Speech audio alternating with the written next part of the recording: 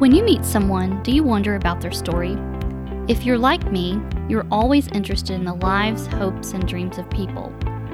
Stories Connect People podcast will bring you interesting, inspiring, and compelling stories from people just like you and me. Stories that will inspire you. They'll make you laugh. You'll learn. They might even make you cry. But above all, you will feel connected and closer to the people around you. You may see yourself in these stories.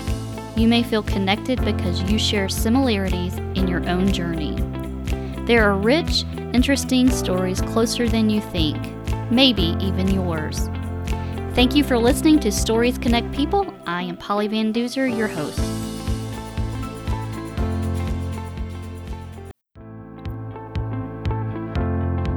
My guest today on Stories Connect People podcast is one that will truly touch your heart. Julie Farmer is an angel. She has helped hundreds of people change their life. I mean, completely change their life. She found her calling 10 years ago when she began helping immigrants with their journey to becoming an American citizen. You will also hear from a very special guest. His name is Mark. Mark was an immigrant from Africa. He came to the U.S. at the age of 25 with a green card. Mark couldn't speak a word of English, had no money, zero resources, was homeless for weeks, and while he was working 2 jobs part-time trying to save money, he was waiting until his co-workers left at night so he could climb into the dumpster to get food. But one day, he met an angel. Her name was Julie Farmer. Hear how Julie and her whole family welcomed Mark into their life and supported his journey as he learned to speak English, learned to drive, got his citizenship, and went on to college to become a registered nurse. He now works as a registered nurse in the ICU at Emory Hospital. Let's hear from Julie and from Mark. Welcome to Stories Connect People podcast.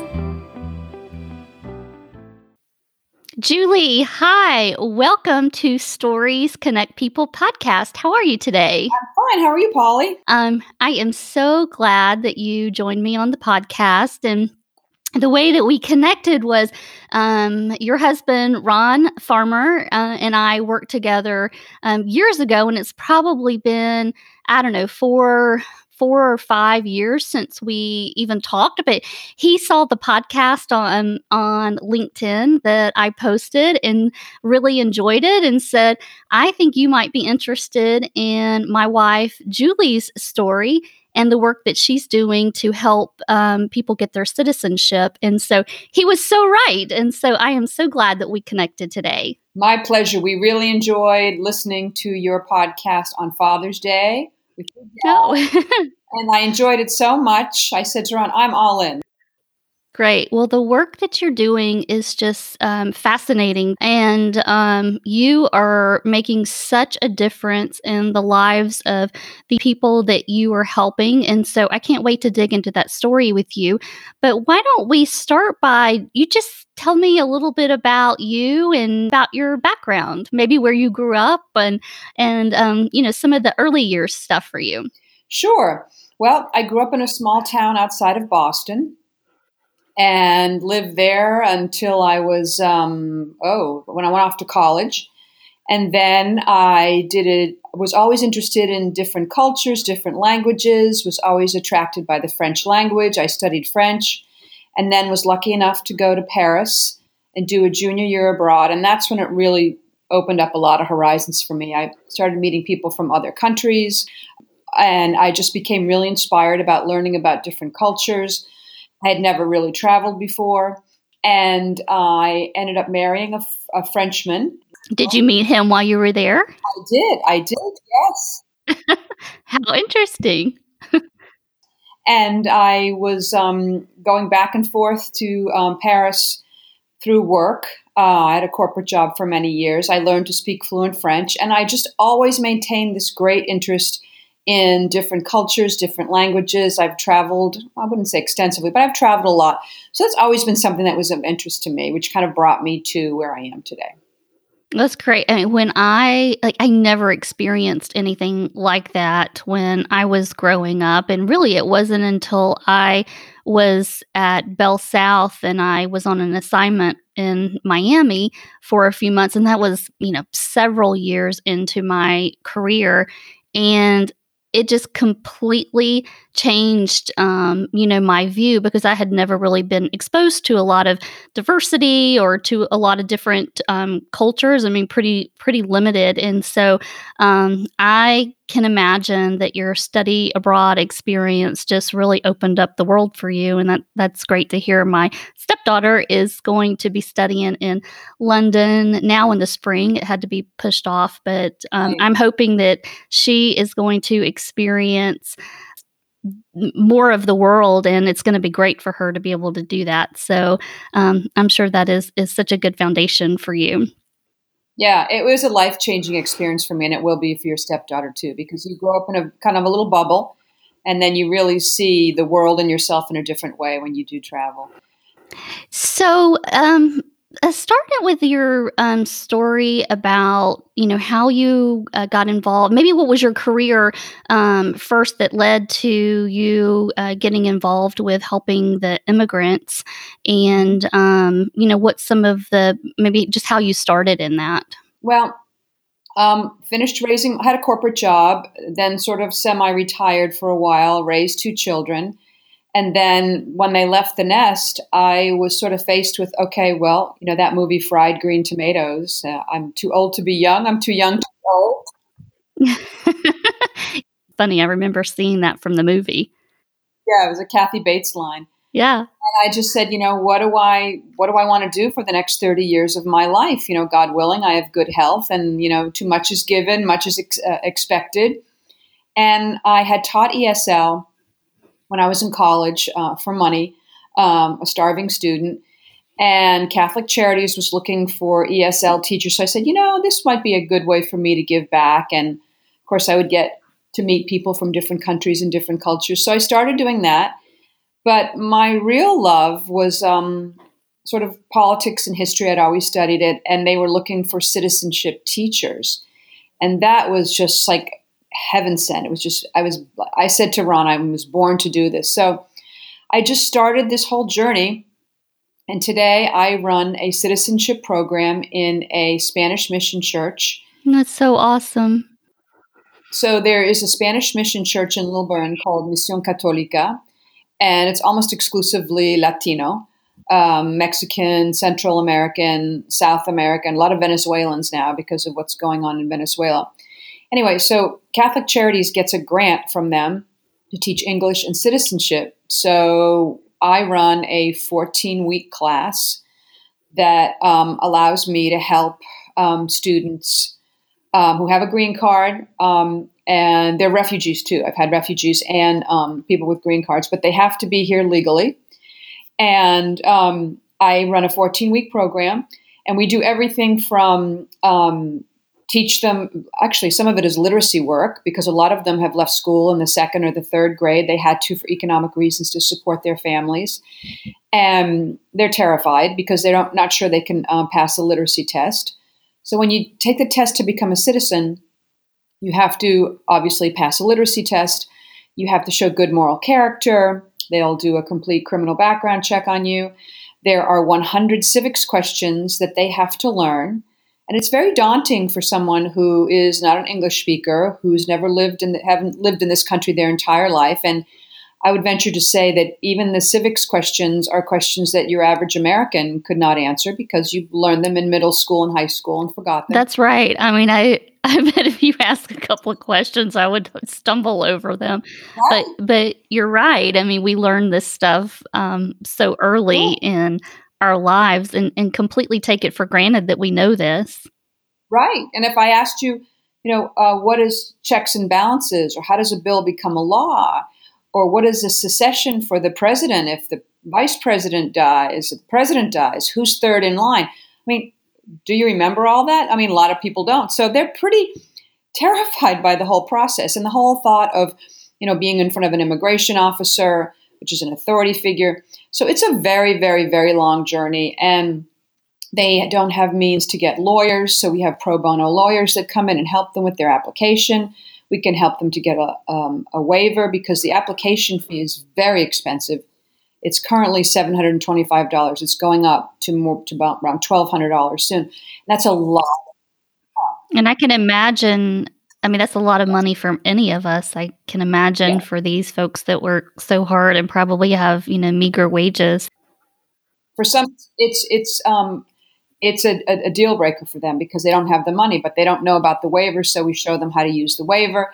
It's just a way to help them literally achieve their dream of citizenship and transform their lives. Because, I mean, they're the people that are really helping make America great. They come here with great dreams for their family and they want the best for their children. Many of them work 2 or 3 jobs. They support families back in their host countries.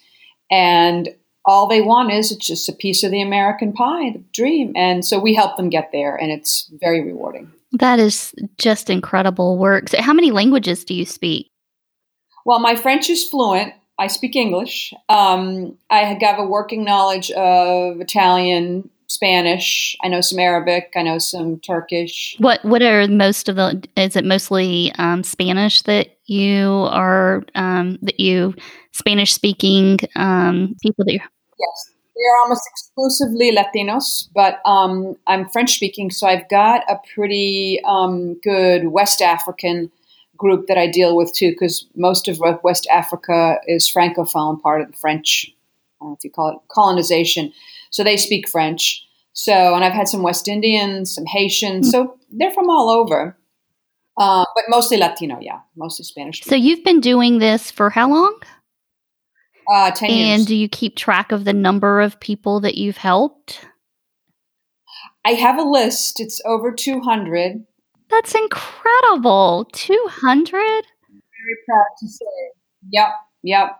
And they don't always make it the first time. If you don't pass it the first time, they give you 30 days to come back and take the test again. And I can honestly say I've never had anybody not get through. So it's a source of great pride for me. Oh, well, I can imagine. So over the 10 years, have you seen changes in terms of just, the citizenship process or the obstacles? Well, I would say the biggest change came after 9/11, well before my time. It used to be a fairly easy process, but since then, it has become quite rigorous. And you have to be strictly vetted. Like I said, they do a background check on you. You have to have a green card. You have to be here legally. They've made the test much more difficult. The literacy test is going to become even more difficult. It's not easy. It's not easy. And there's going to be new restrictions on income levels, how much money you make. If you have food stamps, for example, you can't apply for a green card.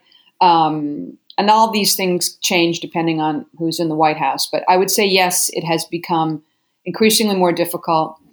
And it's very overwhelming, and there's a lot of anxiety involved. And I have a couple of stories I can tell you just to show you how difficult the journey can be for some students.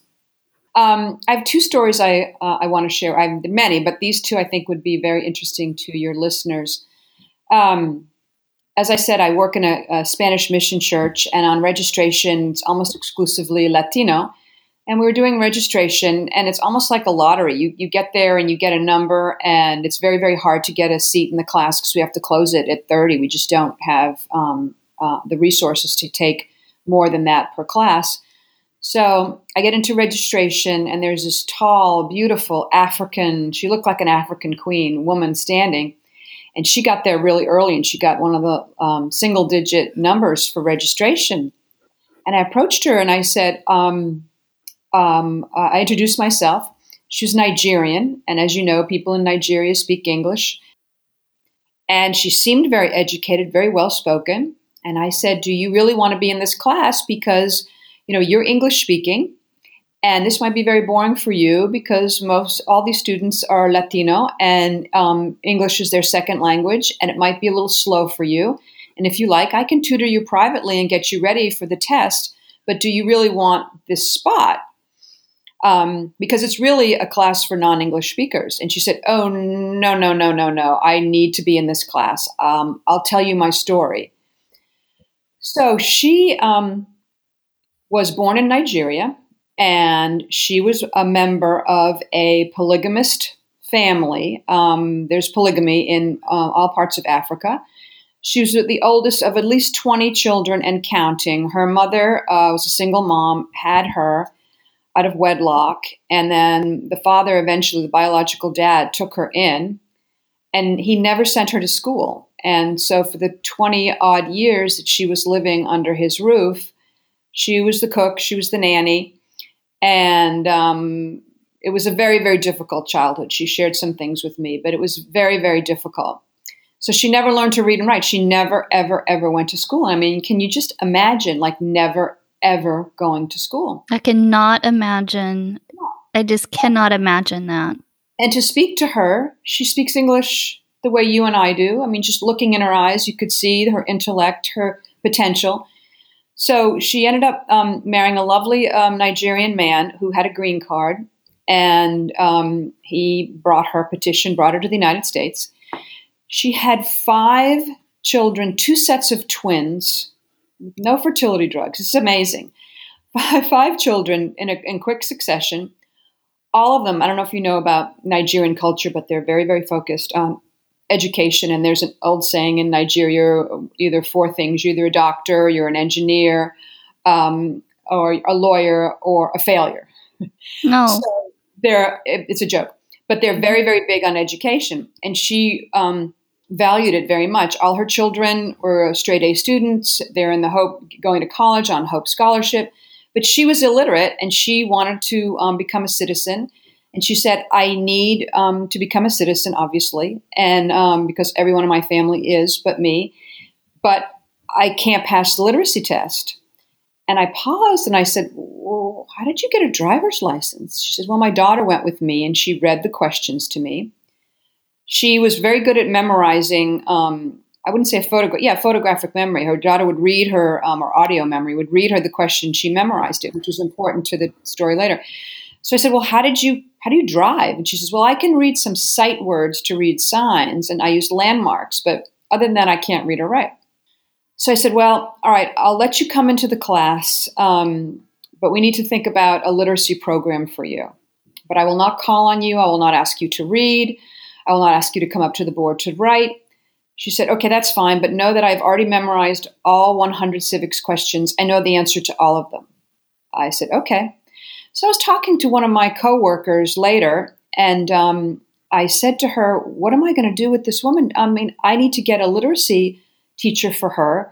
She absolutely can pass the test, but do you have any suggestions? I need to find a program. And she said, Julie, what are you talking about? She said, I'm a retired kindergarten teacher. She said, you just tell her to come to class an hour early every week. It's twice a week, actually. And I will teach her how to read and write. And I said, oh, my God, that's like a gift. So I went and told her, and she started to weep. She said, oh, you have no idea. I've prayed for someone to help me. So she very quietly would sit in the back of the room, and I never called on her. And I would say after about 6 or 7 weeks, the class ended, all the students filed out, and she came up to the front of the room, and she said, I need to show you something. And she took a marker, and she started writing on the whiteboard. George Washington was the first president of the United States. The president lived. Those are the sentences you actually need to be able to write for a living. And I just fell into her arms. I just started sobbing. I couldn't believe it. She would go home every night and write these sentences over and over. And by the end of the class, the 14-week class, she was reading at the 2nd grade level. She was one of my star students, and she ended up able to give dictations to some of the other students who were struggling. And she learned how to read and write. And she ended up getting her citizenship. She had a special ceremony. Kasim Reed was the mayor at the time, and she went to the state capitol. And, of course, I was there, and the woman who taught her how to read and write. And she has her own little African hair braiding shop now. And we showed her how to, set up the books for her billing. And she's a real success story. And I could tell you so many stories about people like this it's life changing. And she's a voracious reader now. She loves to read. It's a very happy ending. You are a life changer. She did all the work. I feel like I was a catalyst. I was the person, what is it they say? When the student is ready, the teacher will appear.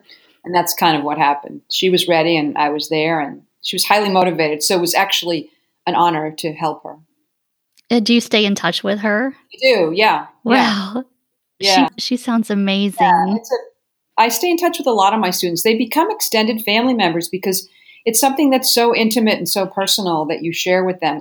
And I liken it to like working in a new maternity ward. It's like a new life. It's a baby, if you will, because they literally have a new life when they become a citizen, and they can vote. They can get good government jobs and improve their standard of living, and then also for their children, so they can do better than they did.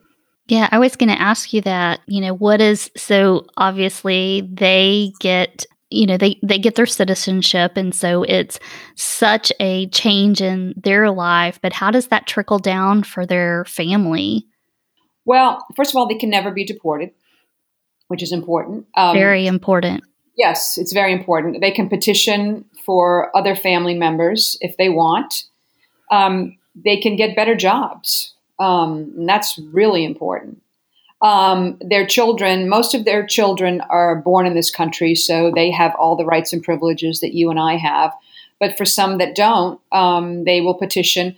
Or I've had students where they have spouses in their home country, and they can petition for them, and we can reunite families and bring spouses and children together, and that's very important as well. And they all come here legally. None of this. They're not undocumented. They're all here legally. I mean, could some of them be here for years before they get the confidence Yes. to start the program? And you have to see a complete transformation of these folks. I mean, just like you were talking about the Nigerian lady. A lot of them are just terrified, number one, and they don't have the confidence. And a lot of it is just not knowing where to go or what to do. It's just resources. Like they just don't know. It's overwhelming. I mean, it would be like asking you to do your taxes at 1040 when you're 10 years old. It's just like, it's not going to happen. It's just way too overwhelming. And government forms are not easy to understand, and even very complicated. I mean, even for those of us that are educated, it's sometimes so difficult to understand. Right. So here's an example. Have you ever not paid federal or local taxes? Is it yes or is it no? It's kind of like a double negative. And even for an English speaker, you have to think, So anyway, that's just an example. Some of the questions, anyway, it's a lot more involved than that, but I'm just saying some of the wording on the form. So we have to demystify that. But a lot of them, it's they don't think they can do it. They don't think their English is good enough. And I tell them, no, I mean, you don't have to, be able to have to read Cervantes. You need to have a functional conversation, and I will help you. I actually teach to the test. What do you need to know to pass the literacy test? And I will role play with them, and I'll do it over and over again. A lot of, like in all humans, the fear is the unknown. If you don't know what's going to happen, it can be very frightening. But I said, I promise you, I will tell you exactly what is going to happen, more or less, when the minute you walk in the door. So it's like a role that you're rehearsing for. So that gives you confidence when you know what's going to happen. If they ask you this, you say that. And what documents you need to bring. So, like, what are some of the questions they're asked? Your taxes. They'll ask you if you've been in a terrorist organization. Are you a communist? Are you a drunkard? Have you ever been arrested? Have you ever been deported? And I mean, it's a 20-page application, and they ask you every single question. And then they'll ask you, do you swear loyalty to the Constitution? And will you uphold the laws? And are you willing to perform works of non-combatant services? Okay, a non-combatant service. You have to think about that for a second. And then they can ask you, what does it mean? What is a non-combatant service? So they have to understand vocabulary terms. Well, that would mean if we're at war, you would perform a service that required no arms. They'll ask you, have you ever been involved in genocide? And they'll ask you to define, what does the word genocide mean? And, if you're not an English speaker, and they might not even know what the word is in their own language. So it's a huge education process. And, immigration officers are like police and human beings. Some are nice and some are not so nice. And so it can be a very, very difficult experience for them. So they're frankly terrified. So what we do is just say, this is what's going to happen. And if they ask you this question, here's how you answer it. Of course, never, ever, ever lie. I've had students who've drove without a license because they couldn't get a license. And they were arrested. And you have to tell them, because all of that stuff is in the computer. Tell them everything that's happened to you. And there's a lot of personal information about them that they can ask about. It's a very personal experience for them, too. I can imagine that they're just terrified. They are. And imagine if literally your future is in the hands of this one immigration officer. Yes, they're very vulnerable, very vulnerable. But we get them through it, and it's the most exhilarating experience. And they're so happy. As soon as they become naturalized, the League of Women Voters are there, and they register them to vote. That's another thing that's kind of overwhelming. And they get voter registration, and then they vote. They vote. And that's really part of the American dream, too. So people talk about, bringing their work home, and, sometimes it's, so stressful and everything. I mean, this has to be such a joy-based journey for you and the work that you are doing.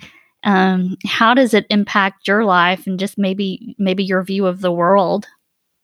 It's really, at this stage in my life, it has been such a gift because I wanted to have a deeper meaning to my life in my quote unquote retirement, where I really, like I said before, too much is given, much is expected.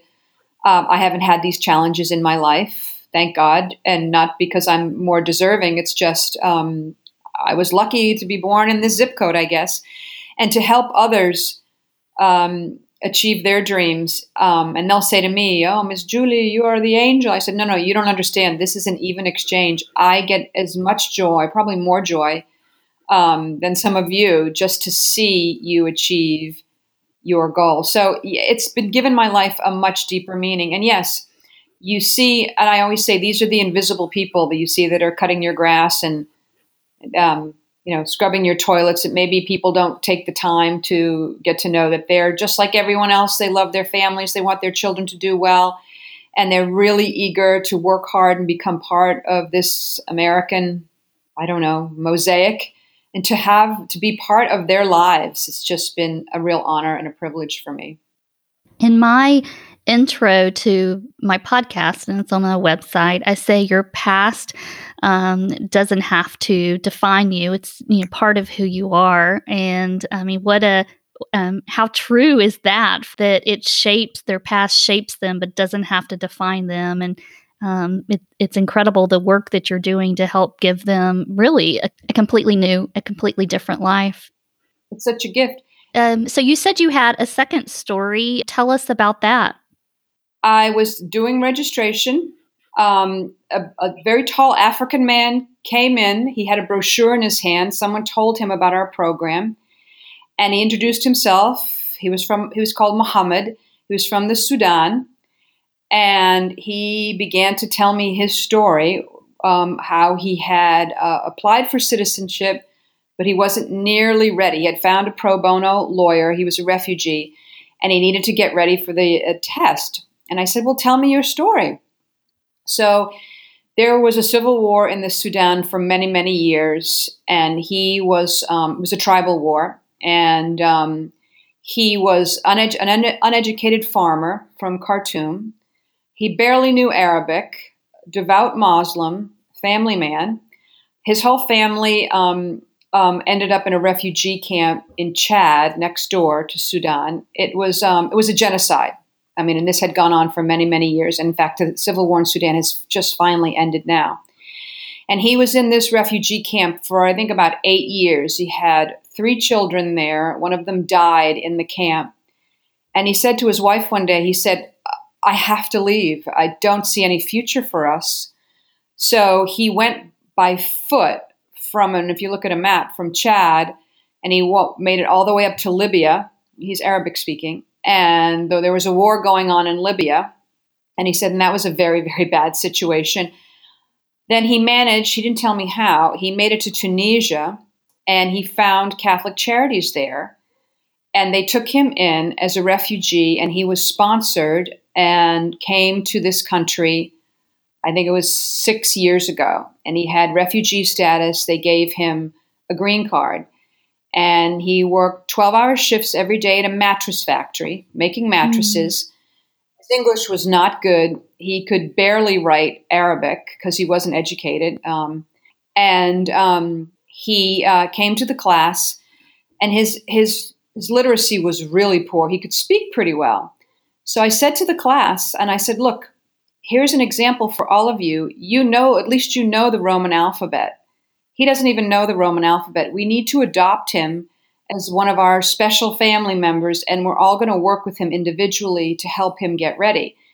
And I don't want to call him a mascot. That's a pejorative term. But they took him in as a special family member, and they all would work with him and help him with his writing. And we managed to get him to the level where he could write the literacy sentences. And we know what the literacy sentences are, so he had to memorize some, but he learned them. And he went out and bought his first suit, because I say you have to go in there looking sharp, very dignified, because first impressions are lasting. He went on his interview, and he passed the first go round. When he came out, I mean, he started to cry. He was so happy. So best part is his sons are in this refugee camp, and they have known nothing but a life in a refugee camp. But one of our lawyers said, who does pro bono work, said, I will do the petition for all 3 of his sons for free, and I will get his sons out of the refugee camp in the Sudan and bring them to the U.S. And so are his children here now? They're still working on it. The problem is they're in a Muslim country, and they're Muslim, so it's complicated. So what's the last step for them when they pass? Do they take their oath of allegiance? Is that right? They do. They go and they take the test, and then they'll get a letter about 2 weeks later, and they will schedule an interview, and they'll go into either a courtroom or a courthouse. Sometimes they'll do it in a special venue. They've even done it at the TED back in the day. Anyway, and they will take an oath of allegiance, and they will then get a certificate of naturalization, which they will take to the post office to get a passport. And then they become a citizen, and they register to vote as well. It's a very emotional ceremony, too. Very emotional. I can imagine. Do you ever go to any of these? Oh, I go to all of them. And I cry every time, because I encourage everyone to go. I mean, it's open to the public. You can be a friend or a family. It's in Tucker, the USCIS building, if anyone's ever interested. And it's a very emotional ceremony, because you look across a sea of, there's about 100 people, and, everybody has a story. They all had their struggle. It's like a novel. What did you need to go through to get here? And it's very humbling. It's very humbling. Well, you are doing such fantastic work in changing the lives of people. What's next for you? Continue to do this? Anything else? Yes, I will do this until they tell me I can't do it anymore. The challenge now is to try to do an online learning platform because of COVID, and that's problematic. Most of my students don't have computers, and just the work I do, I'm sort of a social worker too. I don't know if it'd be too sterile to do it over a computer, but I am very passionate and very committed, and I will do this as long as I can. Maybe learn another language. I don't know. Might be fun. Well, you are such a beautiful soul, and just giving all of yourself to make the lives of others better. It's just incredible work that you're doing. Let's take a few minutes to hear from Mark. Mark is the gentleman that I mentioned in my introduction that came from Africa with absolutely no resources, and he is today a nurse in the ICU at Emory Hospital. His story is amazing. You will hear how he gives credit to Julie for completely changing his life. I came here in 2011, and quite frankly, I came here with no resources. I was 25 years old. So I came here with $0. I had to figure out a place to stay. So I met these people from Africa here. So and they were able to let me stay at the place for a few days. There's a Publix at Prado, so the husband helped me put some application down there. So he drove me down there, helped me put application in, but he just can take me back to his house. And I was spending the night on this middle sitting area in front of Publix. I was staying there the night, and the security guard approached me and tried to figure out why I'm spending the night. At the time, I couldn't speak a word of English, so he used his phone as a translator to understand a little bit of my story. So, long story short, I was staying in front of Publix for about 3 weeks or so, and until the officer was able to take me. Sometimes he take me to his house to spend the night and take me back there. At one point, those places, part of where I put the application in, he was able to talk to some of them so they can help me out a little bit. So that's how I got my first job at Panda Express restaurant. So one of them said, "Okay, I can come stay at the place." However, it was one bedroom apartment, and it was already 13 people living in it. So I said, "I'm fine with it. Anything. So I just have to share a portion of the living room with them." So I said, "Okay." So I took that was the first place I was living in. So that's when my journey with Julie actually started. Because I spoke to the Mexican people. I said, "Listen, I want to learn English. I don't understand your language. I don't even speak English either. So if you guys know anywhere I can go to learn English, I would love to try." So that's when they guided me to go to the Catholic church. They walked me to the church in order to give me the classes schedule. And the instructor of the class was Mrs. Julie Farmer. After the class, I went to her. I was like, "I got here a couple months ago. I don't know a word of English. I'm trying to find my way out of here. I don't know where to go and where to start from. I'm a medical student. I was in med school for 5 years prior to coming here. So you're not legal?" I said, "Yeah, I'm here. I'm legal. I have Social Security." I showed her the document. She couldn't believe her eyes. She sat down. She was like, "What are you doing here? Do you know what you're holding in your hand?" I said, "I just have the document. I don't know the meaning of it. I don't know what I'm supposed to do. I just want to go back to school." And because I came here with no money, and those I was working with at Panda Express, they helped me get another job as a dishwasher also. So when I spoke to her, she said, "Okay, let me get some details and we'll see what we can do. But I cannot do anything without talking to my husband." I got a phone call from her because I shared my number with her. "My husband and my children would like to meet you, and we can see what we can do from there." So they came and got me on their way to church, and I went to church with them because they're Catholic. I'm Catholic as well. So after church, they took me to the house. They didn't even know me from nowhere, but they took me to the house, made breakfast, and then we sat down and talked. So her husband did not speak a word of French either. So his wife was able to be the interpreter between me and her family.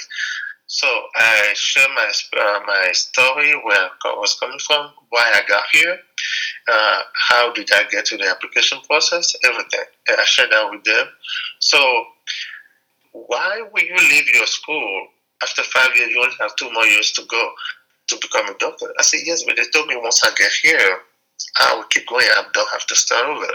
And that also came out not true because since my credential was coming from a francophone system, it is not validated here. The only thing that's validated here was my high school diploma.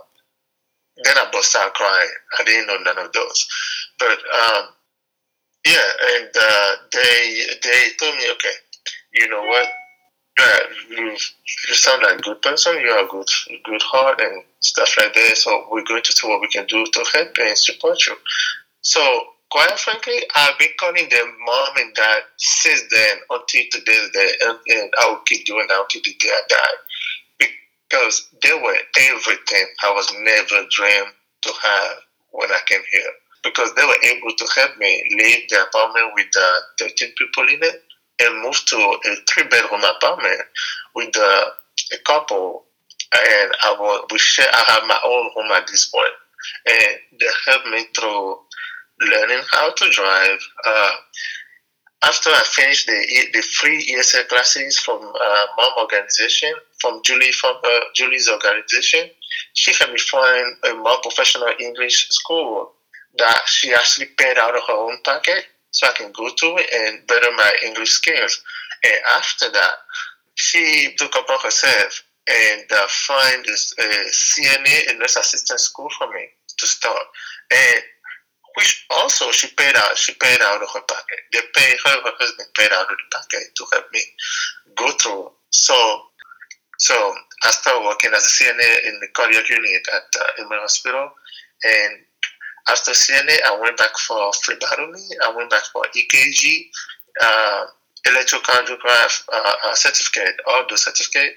And after all those three, I went back to a nursing school to become a registered nurse, which I am today. Wow. So the first car I even used to pass my driving test was their car.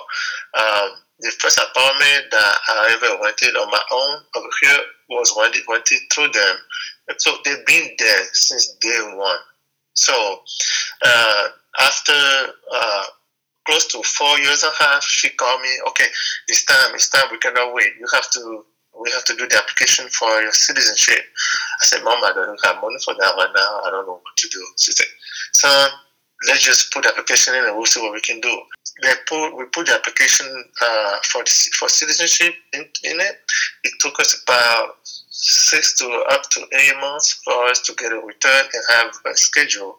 So the whole time, I was having additional classes with her twice a week about American history, the content of those questions that can be asked when you go for the citizenship interview.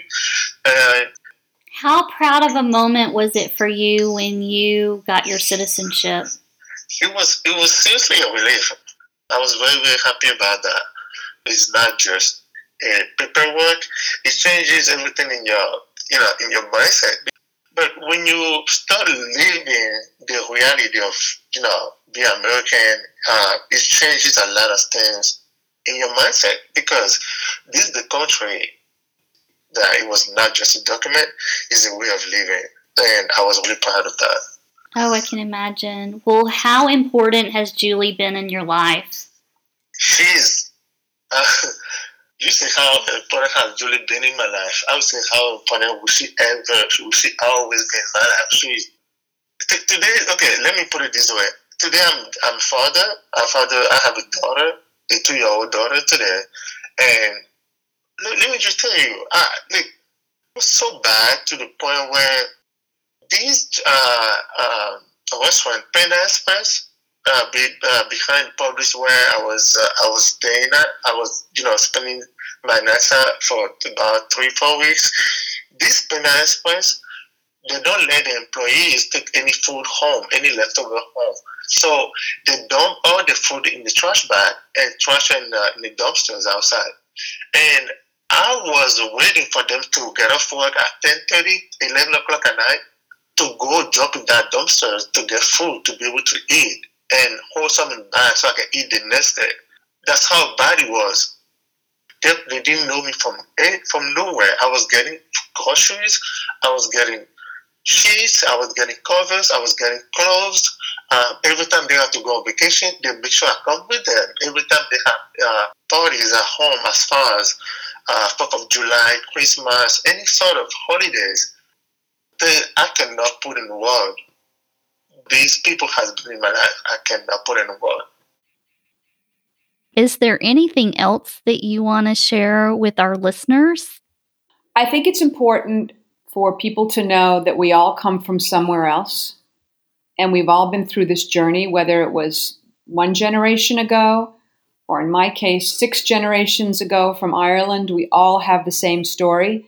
We all came here for a better life, and we all have gifts that we want to contribute to this great country. They are making America great, just like people who have been here for 200 years. I think this is so powerful what you're saying. The work that you're doing is so, like I said, meaningful and life-changing. Well, thank you. It's been a gift for me. And just want to tell your listeners, if you know anyone who wants to become a citizen, who has a green card, but doesn't know where to go, doesn't know what to do, and doesn't have the means or the resources to hire an immigration attorney, please have them go on the Catholic Charities website, and we will take care of them. That's great. If anyone's interested in reaching out to you, do you have a way to contact you? If you want to contact me, go onto the Catholic Charities website to citizenship, and you'll find me, Julie Farmer. Well, Julie Farmer, it has been such a pleasure to talk with you today and talk about all that you're doing to help others find their way to being an American citizen and finding really the American dream. I appreciate you sharing your story and the story of others with our listeners on Stories Connect People podcast. It's been great having you today. Thank you so much, Polly. I really enjoyed it.